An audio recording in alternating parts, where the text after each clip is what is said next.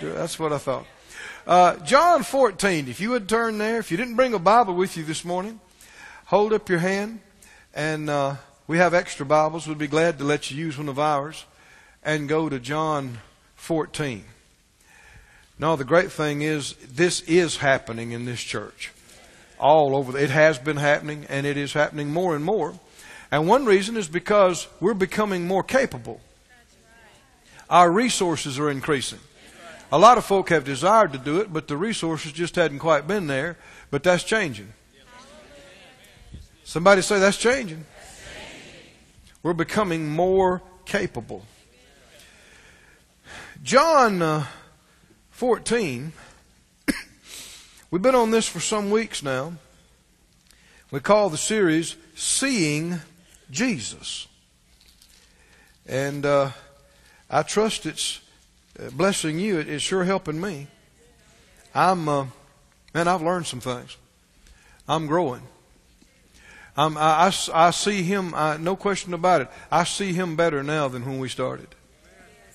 And to me, that's no small thing. That's about as big as it gets, is seeing Him and knowing Him and walking with Him. And in John 14:21, our text says this. Jesus said, "He that has my commandments and keeps them." Sounds a lot like willing and obedient, don't it? "He it is that loves me." Who really loves Him? Not just the folks that say they love Him, but the people that do what He said. That do what He said. "He it is that loves me, and he that loves me shall be loved of my Father, and I will love him and will manifest myself to him." Later on, we see that Jesus submits to going to the cross. You know, after the flesh, His humanity, He recoiled from it. And He said, "Father, if there's any way, let this cup pass from me." But He always would come back to this immediately and say, "Nevertheless, not my will, but yours be done." And He said that the world may know that I love the Father, and even as He's commanded, so I'm doing. And He did it. How many know that He exemplified this, what He said right here? Absolutely. Did He love the Father? How do we know He loved the Father? He absolutely obeyed Him completely. Every day and every night. Did the Father manifest Himself to Him? Did He show Him things? Oh, come on, can you see this? Is He telling us this is available to us? Yes. He walked on this earth as our example. Now, He went to the cross as our sacrifice, as our substitute. And in that regard, He's in a class by Himself. Nobody could do that. Nobody was qualified to do that but Him. But in His earthly walk, that's not in a class by itself. I know people have tried to make it so. If it were, how could He tell us, "He that believes on me, the works that I do shall he do also, and greater works than these shall he do, because I go to the Father"? No, He's expecting us to walk like He did in the earth. We can't go to the cross like He did. We can't pay the price like He did, but no need to. It's already paid. Right? You know, sometimes I've heard this and seen this in the healing ministry and other places. I've seen parents, I've seen friends, I've seen spouses cry and say, "Man, I wish I could take their place. If I could take their place and I could have that disease instead of them, or I could have that sickness instead of them." Listen, somebody already has. Come on, do you understand this? Somebody already had that heart long before you ever came along and had the ability to do it. And He did it. He took our infirmities. He bore our sicknesses. He carried our pains. The chastisement of our peace, mental and soulical anguish, was on Him. The judgment for all our sin came on Him. He already did it. Nobody needs to feel like and want to and wish to take somebody's place. He already has. He already has. And that means healing and deliverance is available to every one of us if we just believe and receive it. Now, he said, he that loves me will keep my commands. And he said, I'll love him and will manifest myself to him. The Amplified says it like this. I will reveal, manifest myself to him. I will let myself be clearly seen by him and make myself real to him. This is already ongoing. The Lord has been revealing himself to us in this very study. In these chapters, we are seeing him. And if we'll commit and consecrate to obey him like the Master obeyed him, how many believe he'll show you things on a Monday morning? I'm not talking about falling into a trance or necessarily having open visions, but there's spiritual seeing and hearing and knowing. And how many believe all of us could walk in a much higher degree of spiritual awareness, seeing and knowing? It's not as complicated as people have made it out to be. You might have a situation at work where you just have tried everything you know, and it's a problem and you can't get it straightened out. But the Lord just show you, wake you up in the middle of the night or in the morning while you're getting ready, and you see yourself saying this certain thing. You hear yourself saying it, and you see yourself doing this certain thing and this working, and you just go say it and do it, and it happens. It works. We're supposed to live like this. Jesus lived like this. He saw himself go over to that man at the pool and tell him to get up, and he did. He saw himself put mud in that man's eyes. He saw himself go out there and call Lazarus out. He just said what he heard. He just did what he saw. And miracles happened. And the Bible tells us the same thing's available to us. I know it sounds too big. A lot of people don't believe it. But that's what Jesus said. So you got to make up your mind whether you believe traditional religion or whether you believe what Jesus said. Which one you pick? Let me just ask you. Huh? Then you can have the same kind of things that happen in his life happen in your life. True or not? Is true. Go with me to this 13th chapter of John. We've come all the way now to the 13th chapter. We saw the works get greater and greater. There was the turning of water into wine in chapter 2. And we saw the nobleman's son healed. We saw the man at the pool of Bethesda healed. We saw the blind man, born blind, healed. And now we've seen Lazarus, who was cold and dead for 4 days, raised from the dead. Didn't we see it? And just like the Master said, when they got upset about that guy at the pool of Bethesda, and he said, I can do nothing of myself. I just do what the Father shows me. I just say what I hear him say. And he said, and greater things than these, he's going to show me. And you're going to see that you may marvel. Well, this raising of Lazarus from the dead, though, put the religious leaders into a tailspin. I mean, they got so mad, they got so upset, they are bent now on killing him. They even planned to kill Lazarus. To try to do away with this miracle.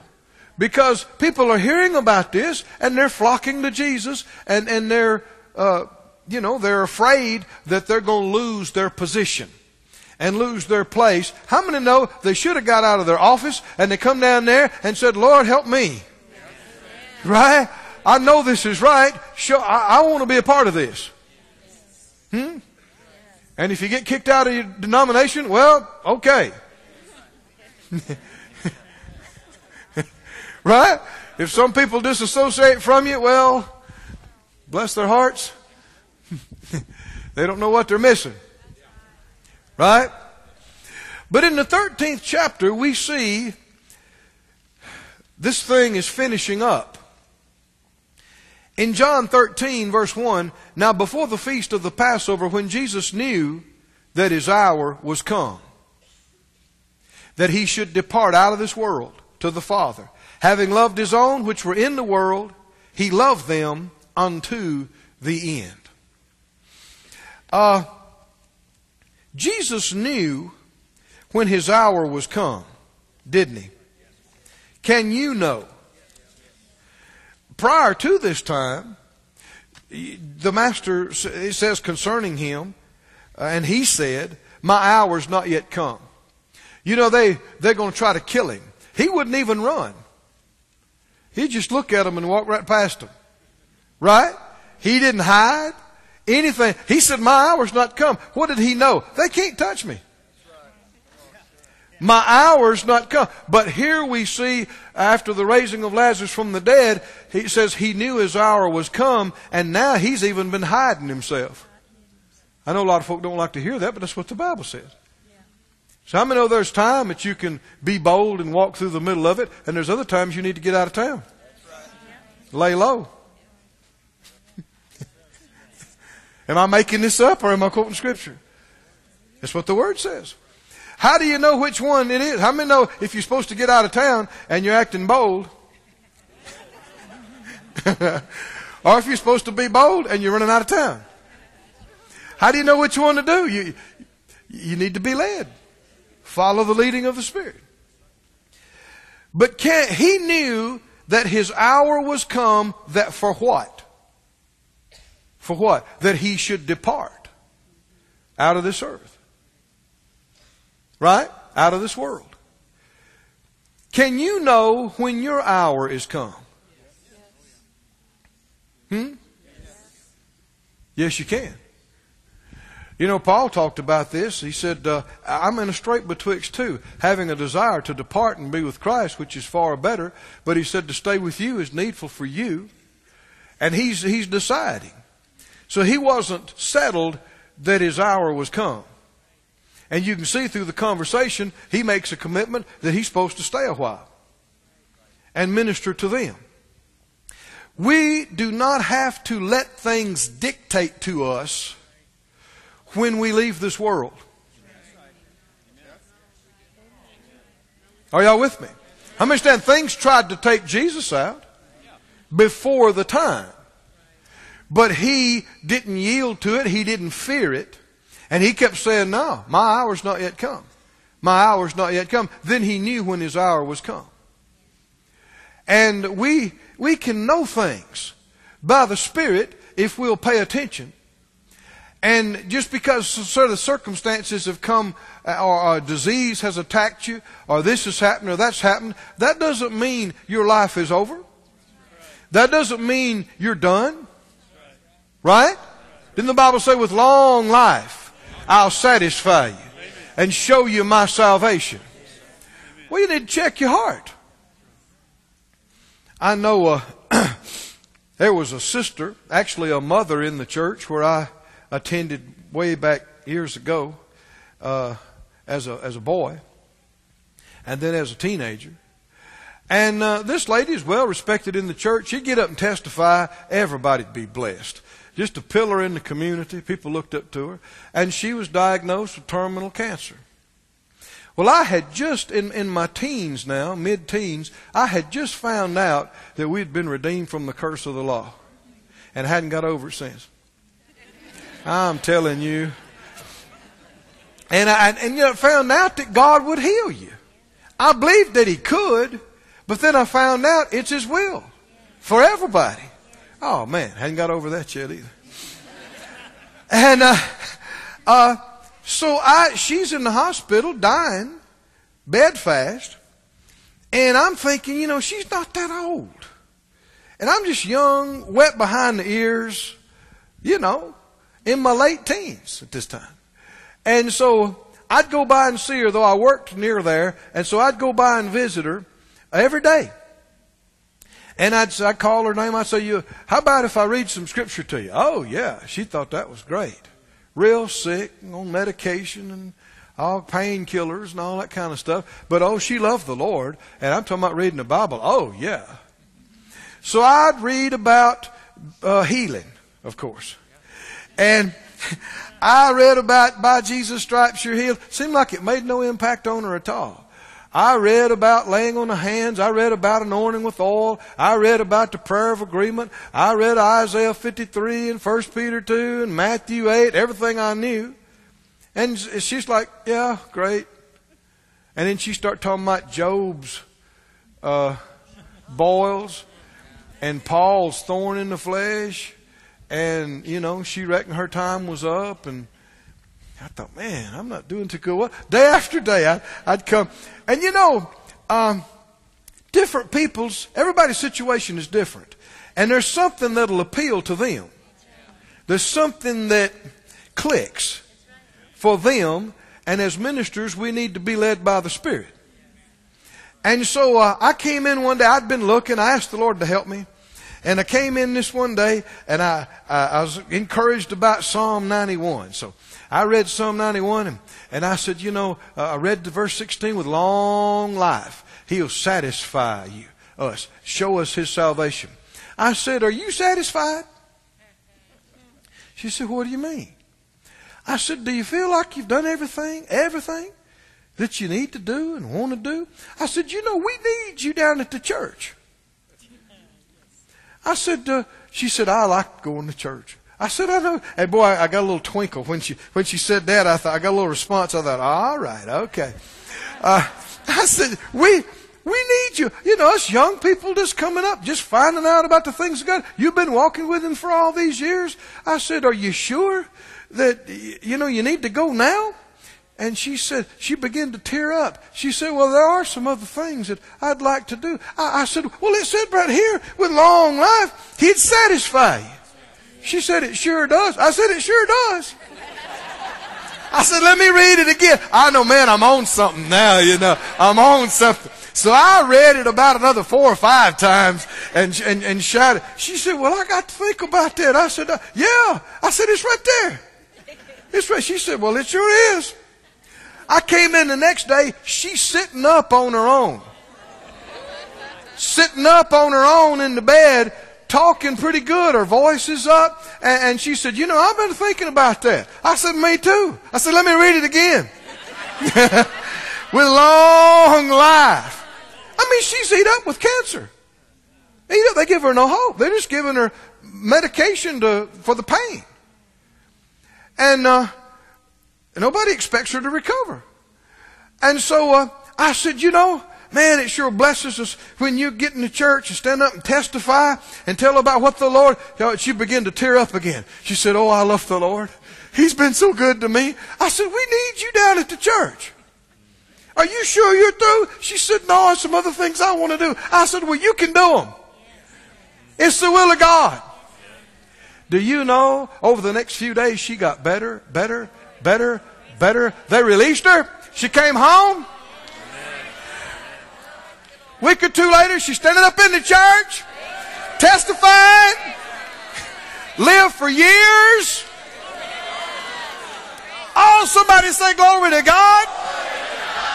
Don't let anything or anybody dictate to you and tell you when and how you have to go. If you'll check your heart, you'll know it's not time. It's not right. The hour's not come. I need to resist this. I need to overcome this.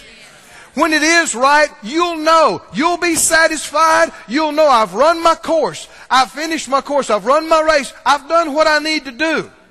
Now I can go. Till then,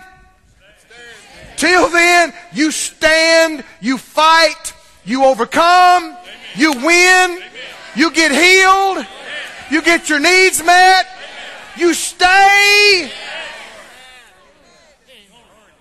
and get satisfied. Glory to God. Hallelujah. It's really simple. Are you satisfied? Then stay. Stay a while longer. Somebody needed that.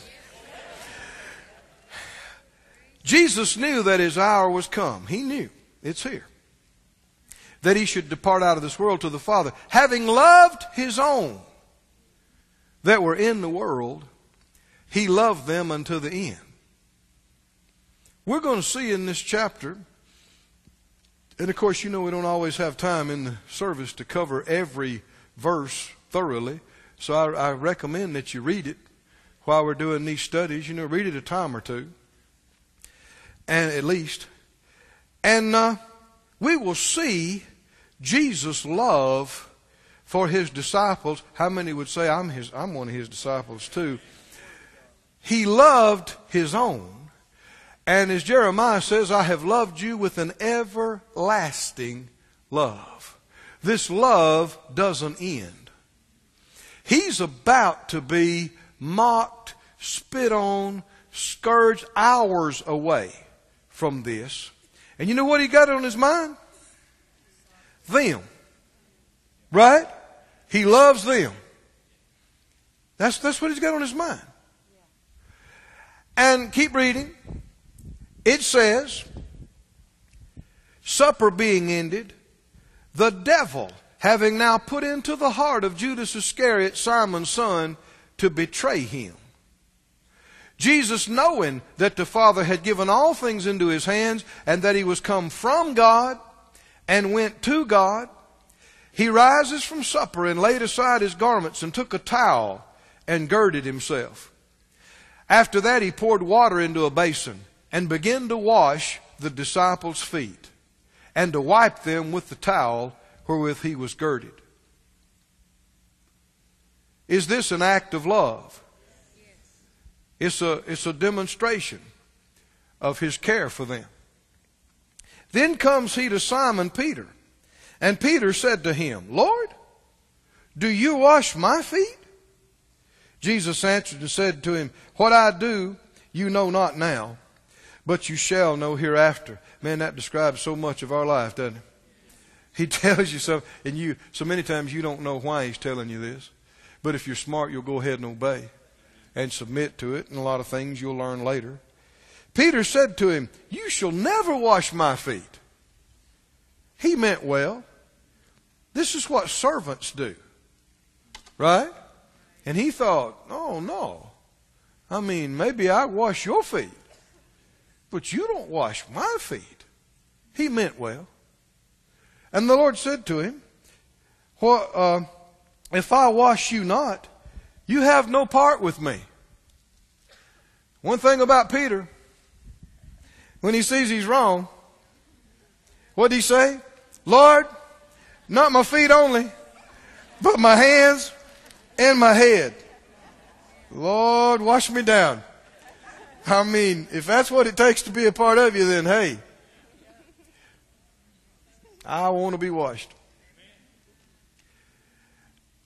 Mentioned this first service, the Lord said through Brother Hagin this years ago, he'd say it numerous times, qualities of a person who could receive from God. A right heart. And mentioned three of them. One is quick to forgive, quick to repent, and quick to believe.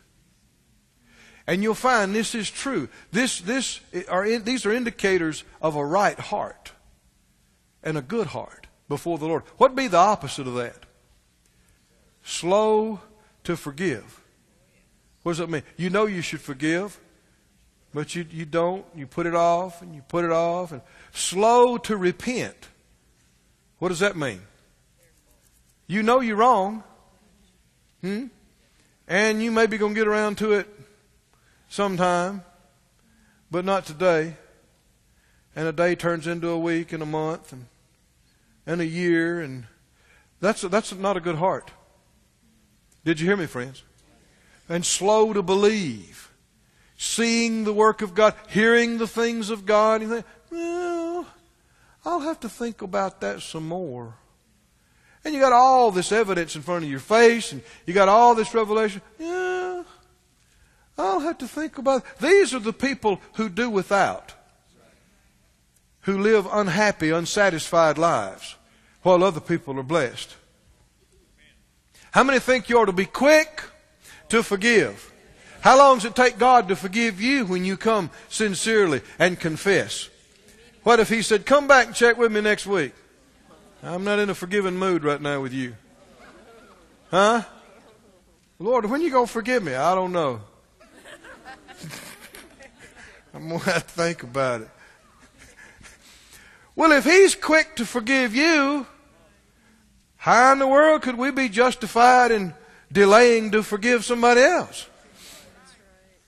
And quick to repent. Peter sees that he's wrong. He said, Lord, there's no way. You're not going to wash my feet. He said, well, if I don't, you don't have any part with me. He said, well, here, wash me. How long take him to repent? Right now. When you see you're wrong, when is it time to get it straight? When? When you see you're wrong, you see you've messed up. What should you do? Don't dance around it. Don't put it off. Don't ignore it. Don't avoid it. Step right up and go, I was wrong. No excuses. I was wrong. Admit it and change. And quick to believe.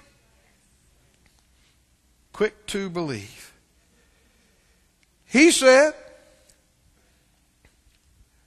wash my hands and my head. He said, he that is washed need not save to wash his feet, but is clean every whit. And you're clean, but not all, or you might say it like this, not all of you, not all the 12. For he knew who should betray him. Therefore said he, you are not all clean, not all 12 of you. So after he washed their feet and had taken his garments and was sit down again, he said to them, know you what I've done to you? You call me Master and Lord, and you say, well, for so I am. If I then, your Lord and Master, have washed your feet, you also ought to wash one another's feet. For I've given you an example that you should do as I have done to you. Verily, verily, I say to you, the servant is not greater than his Lord, neither he that sent greater than he that sent him. If you know these things, happy are you if you do them. Here's a key to happiness. Right? I said, here's a key to happiness. Oh, I wish I could say this strong enough. Do you want to be happy? Yes. How many want to be happy in here? Yes. Jesus told us how to be happy. If you love Him, you'll keep His words. Happy are ye if you do them. Do what? If you love people and serve people in that love, it will make you happy. We got people serving on teams all over this place that have tapped into a little of this already. How many have found out that nothing will bless you more than being a blessing to somebody else? Have you found out? I mean, sitting around thinking about yourself all day and what you want and what you need and what you don't have and what you can't do will make you miserable. Won't it? Won't it? There's a lot of folk looking at me with some knowing looks like you've tried it out before. Well, don't do that. Right? All of us have dabbled in it. You know that. But quit it. Do you want to be happy? Yes. Did Jesus have the answer right here? Yes. He said, you'll be happy. Yes. If you do this, do what? What did He just get through doing? Taking the place of a servant. And washing the... Now they... there's not as much pavement and carpet around then as it is now. And so you could be clean and had a bath, but then you got to make your way back to the house, and your feet, they wore the open shoes, and your feet would get dirty. So you clean all except for your feet. And that's what He's saying. But He is demonstrating to them that He cares about them to the point that He's willing to humble Himself in front of them and take the most menial task and help wash the lowliest, dirtiest part of them, because that's the love of God manifested.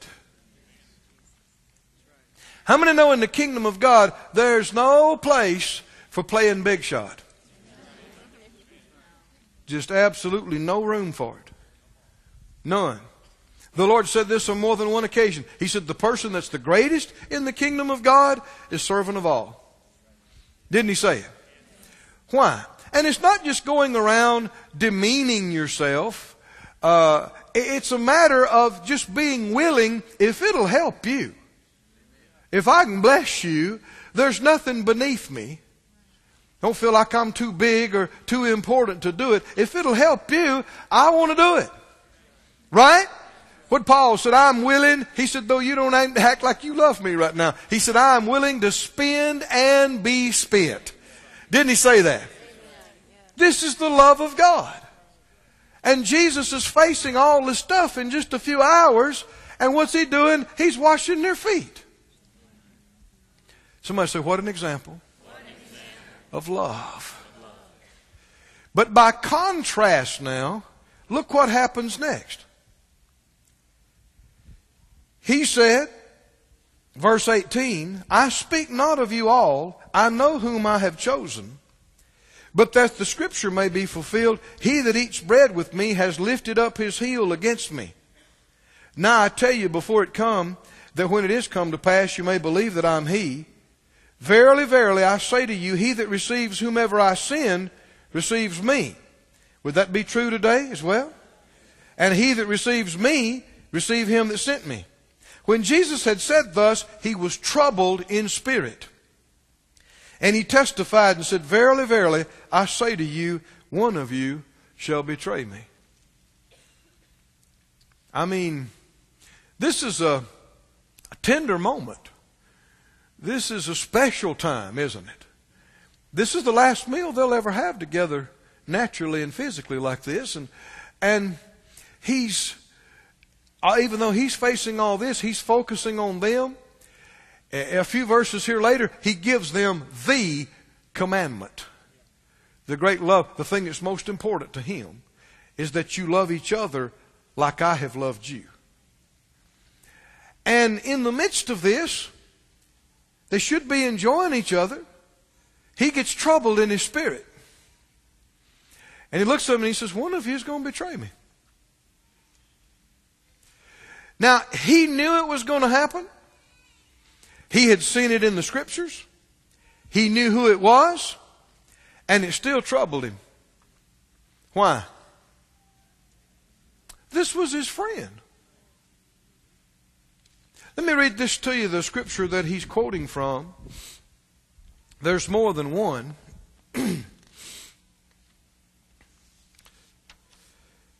Everybody awake?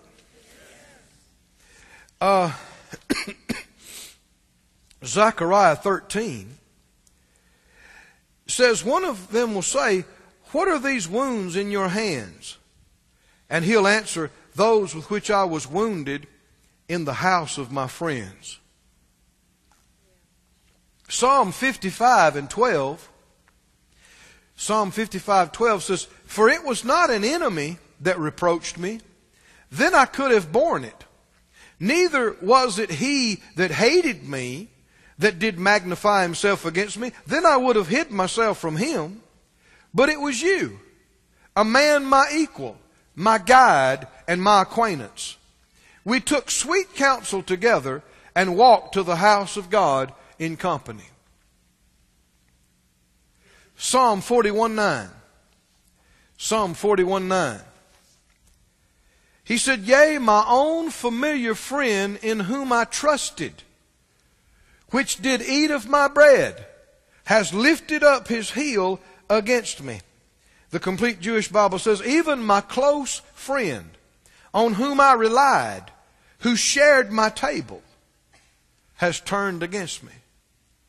Even though he knew it was going to happen, he knew who it was, he saw it in the scripture, it was fulfilling prophecy, still, it troubled him. It bothered him. It got to him.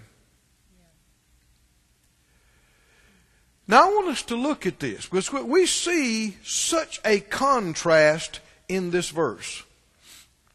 We see such an example of the love of God. And by contrast, we see such an example of the devil. We see the love in Jesus. God is love. We see God in Jesus. We see the devil in Judas. Don't we? And this is what happened with Judas is a sobering thing. Very sobering. Because ask yourself the question, how did this happen? How could he do this? How did he get to this place? Now, how many believe that, Jesus, he emptied himself. We know that. He laid aside his omniscience and omnipotence as God. Didn't cease to be God, but he laid it aside and became like other men. But he walked with the full anointing and the full wisdom of God. And when he chose the 12, how many know he did not do that haphazardly? Amen. He prayed all night before he did that. And how many know he said, I don't do anything except what the Father shows me. And not only that, but he gave Judas the responsibility of handling the finances. Didn't he? Was Jesus fooled? No. Did he make a mistake picking this man? No. I don't believe he did. I submit to you, Judas wasn't like this when he picked him. Did you hear me? Mm-mm. He changed. Something happened to him. Happened in him. No, I believe Judas was just as excited as Peter and John, and Matthew and Thomas. Do you believe it? I believe he was so excited when he was selected to be one of the 12, and when they launched out in the beginning days of the ministry, and he saw the water turned into wine. He heard those amazing sermons. He's sitting right there. They ate with Jesus every day. He sees all this. He hears all this. I believe he was ecstatic. I believe he was over the moon, you might say. But something happened to him. What happened to him? How could you be in the presence of the Master day in and day out for years and do this? It needs to be sobering to us, because if a person could do that in the presence of Jesus, you could certainly do that in the presence of those that are His. Right? And could you blame Jesus for what Judas did? Did Jesus mistreat him some way? Is Jesus to blame for any of this? No way. No way. Judas did this on his own. Nobody made him do it. I've heard some scholars and theologians try to imply that Judas didn't want to do this, but Scripture had to be fulfilled and he was just obeying the Lord. Don't you believe it? The Scripture didn't say Judas obeyed the Lord. It said he betrayed the Lord. Didn't it? No. And Jesus said, it must needs be that offenses come. He said, but woe unto him through whom they come. It was said concerning Judas, before this came to pass, he said, it was better for that man that he had not been born. Well, now, if you repented and wound up right with God, then how could it be better that you were never born unless he's lost? And I don't know of a reason to think that he's not. This is sad. This is serious, isn't it? Why is this in here? What are we supposed to get out of this? What are we supposed to learn? Go to Matthew, please. Matthew.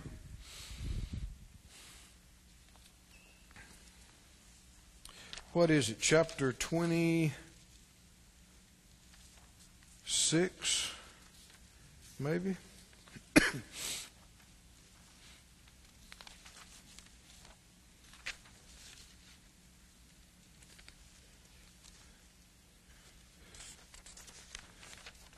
Yeah, Matthew 26.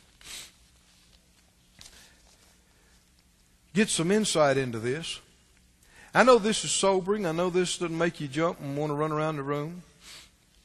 But this is Bible too, isn't it? How many know we need all the counsel of God? Not just the parts that make us shout. Matthew 26, in verse 6.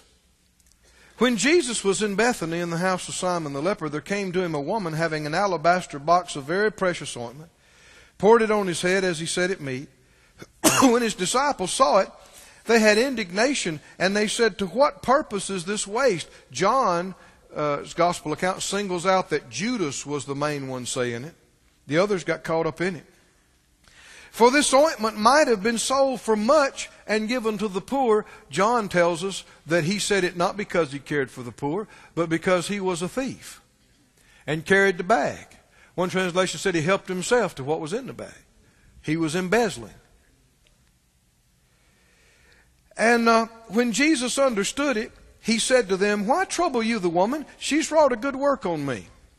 You have the poor with you always, but me you have not always. For in that she's poured the ointment on my body, she did it for my burial. And I say, wherever this gospel shall be preached in the whole world, this shall also, this that the woman has done, be told for a memorial of her. Then one of the 12, called Judas Iscariot, went to the chief priest. See, Matthew connects these, doesn't he? This was the thing that put Judas over, was this gift that the woman made to Jesus. Isn't that something? Now, people want to make it more complicated than that. But do you know why Judas betrayed Jesus? M-O-N-E-Y. Money. Don't try to make it any more complicated than that. Money. That's it. Money. And people, why do folk get so upset about folks like us preaching on prosperity? Or having nice stuff, or giving or sowing things. I was in a service one time where somebody gave a preacher there a new Rolex. I think it was a $15,000 watch, something like that. And the guy that was sitting beside me had a fit. After the service, he just wouldn't quit talking about it. He said, He said, that ain't right. That ain't right. They should have put that money in the offering. They should have sent that money to missions. They could have fed people with that money. Who else said that? Who else said that? Why did he care? Why did he care? It wasn't his money. It wasn't his watch. What's it to him? See, what people are revealing, and they don't know how much they're telling off on themselves. But they are saying that money means way more to them than that person does. It matters nothing at all to them that the person was honored, that the person was blessed, that the person might enjoy that. That means zero to them. What they care about is the money that it cost.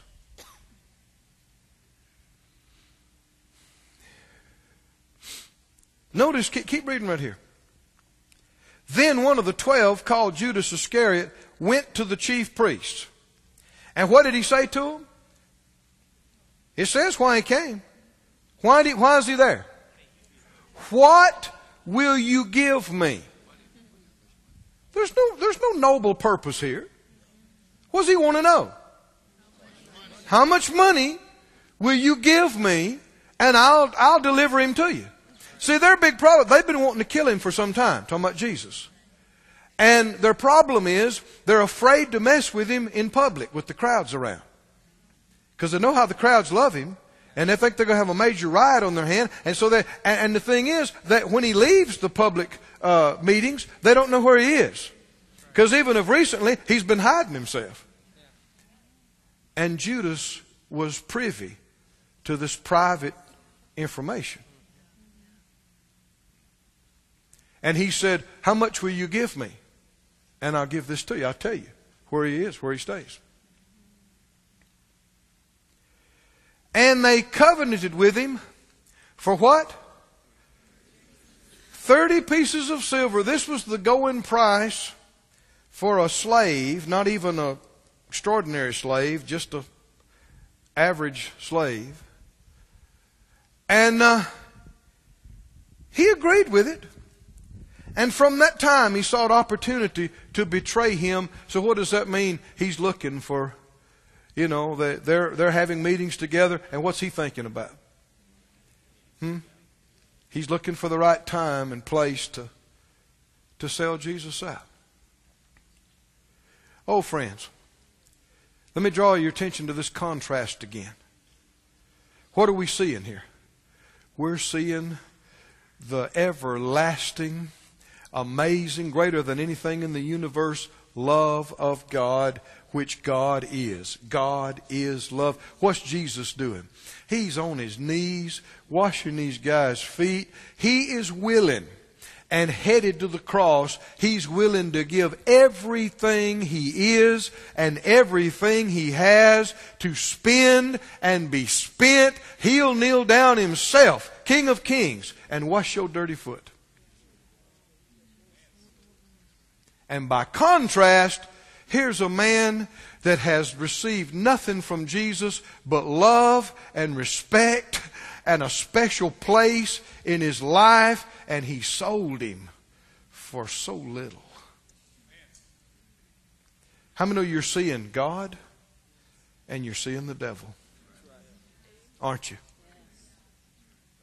The love of God will pay anything, sacrifice anything, give anything, give up anything, everything, to bless you, to help you, make you more comfortable. Right? Get your need met. The covetousness and pride and selfishness of the devil will sell you out for nothing, for lunch money. See, when that woman gave Jesus that gift, by today's standard, it'd be somewhere in the neighborhood of $15,000, $20,000, maybe as much as $50,000. And that was a good chunk of money. And when Judas saw that, why did he get so upset? Why did he say, what a waste! This could have been sold and given to the poor. Why? Because now that it's dumped on Jesus, ain't nobody going to sell it. The money's never going to get in the bag. So he's never going to be able to get any of it. That's what he's so upset about. And he opened his mouth and told way more than he meant to tell. What he said is, I don't care if Jesus is honored. I don't care if you love him and you want to express that to him. I don't care about him. I care about that money. And so since he couldn't get his hands on that money, he decides he'll just go sell him out and get some money. Now, we'd like to believe this is not happening today. But it is. People are selling out so cheaply. Notice this. Go back to John 13.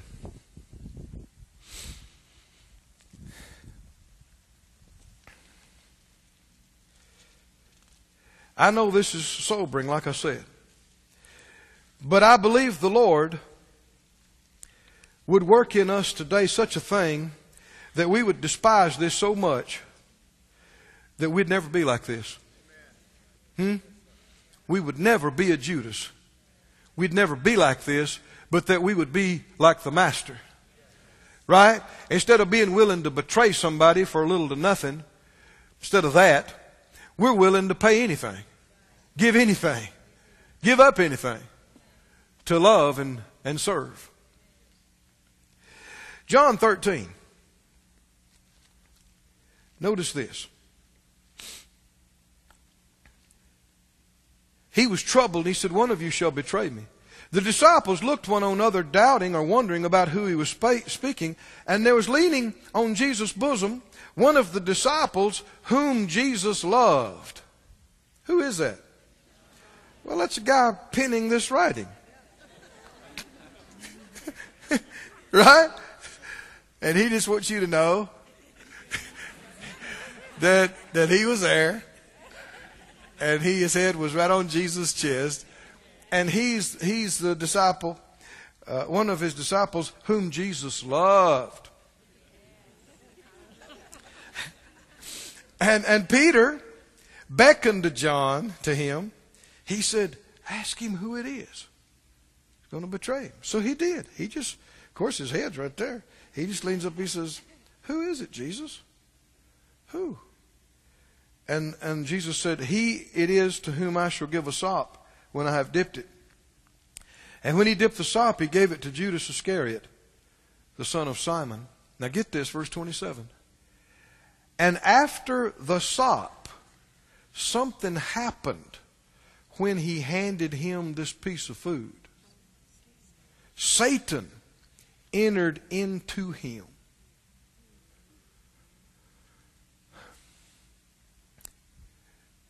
An honest man, a man of any integrity, could not sit there and smile and act like your best friend. Are you with me now? And take food from your hand and receive an act of care and love and smile while he's planning to kill you.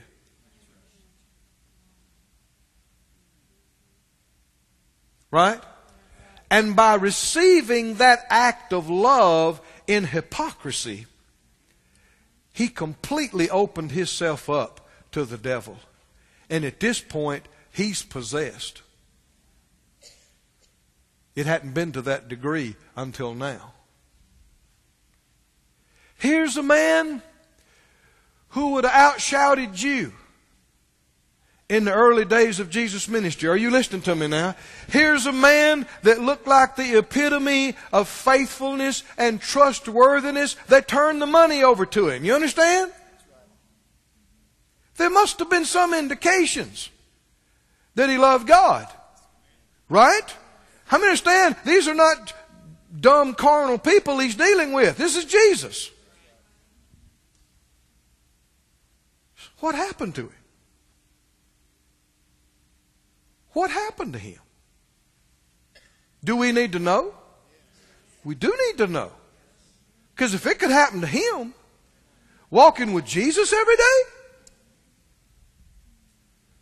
I'll tell you exactly what happened to him. It's no secret. We camped on it for weeks and weeks around here in that series called Thanksgiving Victory. If you weren't here, I highly recommend it to you. What happened? It always works the same way. Judas entertained thoughts that he should have cast down. Thoughts and feelings came to him. And it's always the same. I mean, the particulars are different, the details are different, but it's always the same. They're not doing what they ought to be doing. They're not paying me what I'm worth. They don't treat me. They're not acknowledging my gifts. I deserve more. Why is he getting into the bag? How does he justify that? He's taking money out of the ministry. How does he justify that? I'm putting in extra hours. I'm doing extra work. And they're not acknowledging me. And there's got to be some kind of a justification. And it all has to do with poor, pitiful me. I deserve better. I deserve more. Was it true? It wasn't true. How many understand the man's got one of the most blessed opportunities and positions in all the universe and time and eternity? He's one of the 12. But I don't care who you are. I don't care who you're around, how fine the people are that you're able to serve and be around. Makes no difference if it's Jesus himself. You can entertain a wrong thought. You can get to feeling sorry for yourself. You can get to thinking about what you deserve or what you don't deserve. And as sure as you do that, you're going to open up the door and begin to yield to the temptation. And here's the thing now. As that happens, if you continue to act like you're somebody's friend, eat their food, take their money, use their benefits, while you're talking about them behind their back. Friend, you can yield to the devil to a point where you go off the deep end. Put up Proverbs for me, please. Proverbs, I guess it's the 27th chapter and the 6th verse. Proverbs 27:6. Proverbs 27:6. It's up on the screen. What does it say? Faithful are the what? Are the wounds of a friend, but the what? Kisses of an enemy are deceitful. How did Judas betray the master?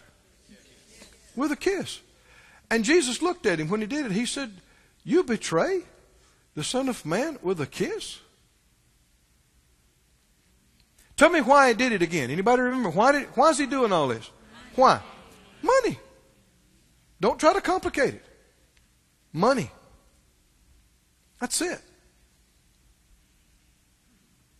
How many would rather have an honest slap than a backstabbing Judas kiss? Come on. I mean, huh? Give me an honest slap in the face rather than a Judas kiss. Now, friend, we're not dwelling on this to judge Judas. This has already happened. Right? Long ago. And it is what it is. I don't know his eternal fate, and I won't suppose to surmise about it, and it's not my place or my business. But I know this. I never want to do such a thing. How about you? In my life. I never. Now, I know of ministers. I've seen it. I know of people that are receiving support from folks. Strong support. That are using their name and using their resources. And all the time, just tearing them apart behind their back. How many know that is a yellow, coward traitor? Be a man. Be a woman. You know what I'm talking about? If you don't agree with them, if you don't believe in them, if you're not with them, don't eat their food, don't take their money, leave. Leave. Are y'all with me? That goes for the people you work for. Doesn't it? What's the difference? That goes for the people you work for. You don't take a check. You don't take their money. You don't use their stuff and benefit from them and tear them down behind their back. Are you doing the same thing Judas did? If you can't agree, if you can't take it, be a man. Leave. Or if you're wrong, shut up and repent. And get right with God and shut your mouth and work. And turn them in a good job. Right? And be faithful. Where do you think you're going to find anybody to work for? Are you going to find any church or ministry that has all perfect people? Who always know everything and do everything perfectly right. If you found it and joined it, you'd ruin it all. Right? Because you sure not.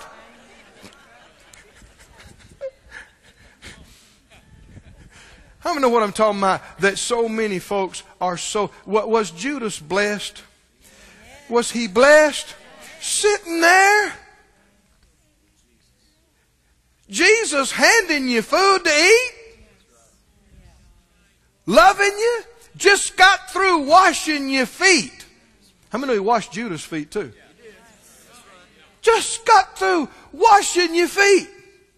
handing you food. How many know night and day Jesus opened His heart? He shared His heart with these men. He taught them. He helped them. He blessed them. And this man is sitting there thinking about money that he can get from betraying best friend he ever had. Best job, best situation he ever had. Somebody said out loud, "Oh God, help me never be so deceived, be so ignorant, to be so selfish, so covetous.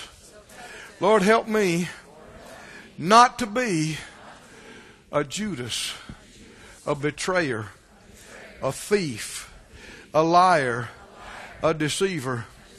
Help me to be a faithful person, a person of love, a person who gives, a person who serves like Jesus." Hallelujah. Stand up on your feet, everybody. Thank you, Lord. Thank you, Master.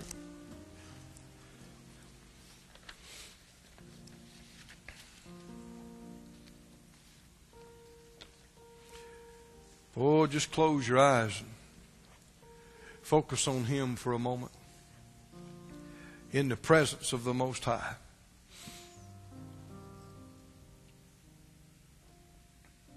If you've come short, if you've made mistakes in these areas, if it bothers you, if you care about it, then it's not too late for you. God will forgive you. He'll cleanse you. Wash it all away. It can be as though it had not been. It can be gone by the blood. And even though you might have been one of the most, backstabbingest, unfaithful, lying, stealing, cheating individuals, you can change. You can change. And by the grace of God, with His help, you can become one of the most faithful people folks have been around. You can be like the Master. Let's pray it out loud. Close your eyes. No looking around, please. Let's pray it out loud for everybody. Father, in any area I've been unfaithful, betrayed confidence, deceived, stole, been covetous, I ask you to forgive me. I repent. I judge it as sin, terrible sin, awful wrong. And I ask for grace, forgiveness, cleansing, and mercy. I want to be like the Master, not a taker, but a giver. Not a traitor, but one who truly loves, one who is truly faithful. I ask for your help. I want to be that way. I purpose to be that way. In Jesus' name.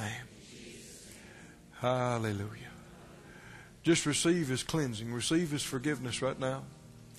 You watching by internet, same thing. Just close your eyes there. The Spirit of God can minister to you in your home, in your office, wherever you are. Receive the love of God as they sing.